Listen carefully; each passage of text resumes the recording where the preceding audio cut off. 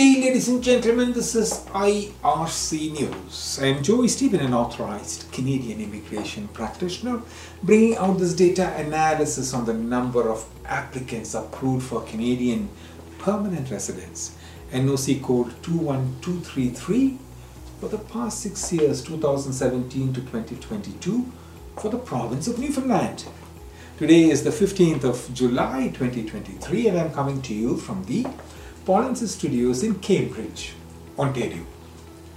The Atlantic province of Newfoundland accepted 1 web designer in 2017, 3 in 2018, 3 in 2019, 1 in 2020, 4 in 2021 and 7 in 2022.